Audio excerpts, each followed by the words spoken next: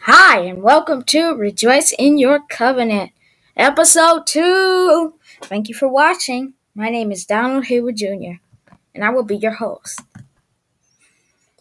If you are gifted and young, God can continually work a gift in you. If you are older, God can continually work a gift in you. Be steadfast and pray that God is good, and He will bless you. If you are further interested in Gifted and Young, the book will be dropping January 16th, 2021. I believe that Jesus is the great one that you need. So let us pray.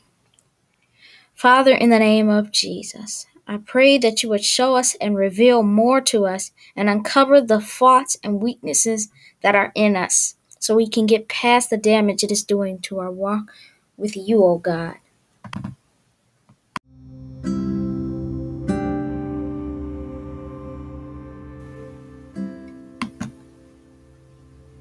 I believe that if we get past the lie that Satan has proclaimed would be sat down, the truth that we can be successful in the body of Christ shall come alive, and I pray that you would receive an everlasting enjoyment in not worrying about the end of earthly life, but the return to the place that we were created.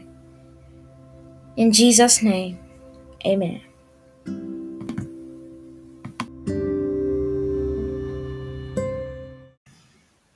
The topic for today is My People, Part 2.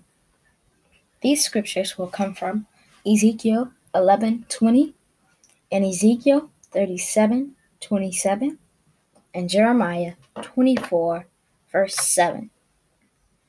These scriptures read, starting with Ezekiel 11:20, that they may walk in my statutes and keep mine ordinances and do them, and they shall be my people, and I will be their God.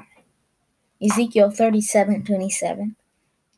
My tabernacle also shall be with them, yea, I will be their God, and they shall be my people. And if we go back to Jeremiah chapter 24, verse 7 says, and I will give them a heart to know me, that I am the Lord, and they shall be my people, and I will be their God, and they shall return unto me with their whole heart. If you read these scriptures with understanding, you will then find that there is an effort that needs to be made from you. You can start from the top and work your way down, or start from the bottom up. But God said in Jeremiah 24 that I will give them a heart to know me, period. You have to have a heart to know the Lord thy God in order to receive the blessing, or for the blessing to reach your life. I didn't want you to get bored with the message last week in order for this to be a blessing to your life, and that is why I continued it today. I understand that the work is a lot, but the reward is bigger than the sacrifice. The smallest chair grew into the bigger chair.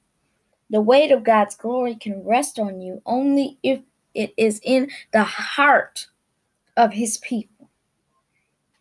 That is why He declares and cries out for His people. He wants you to die so you can live through Him and His love. He loves you, and you should know that it has to be in your heart. It's way too late to be playing games. We have to start now. My people, if they would humble themselves, could live a life of happiness, unafraid of the world's evilness. But I believe if we get past this egocentric pattern and the way of thinking that it is fine to be in the middle of Christ and the world, you should just relinquish your duties in Christ right now, because you have already given up. The reward is bigger than the sacrifice if you want to become one of His people. If you want it, He will put it in your heart. If you don't, next. God is calling out for his people. You have to have a heart to know the Lord in order for the blessing to reach your life.